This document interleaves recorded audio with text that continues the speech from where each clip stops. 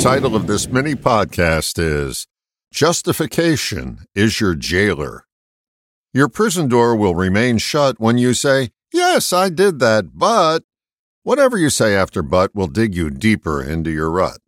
Some folks will justify until they die, and that's why they'll serve a life sentence without parole.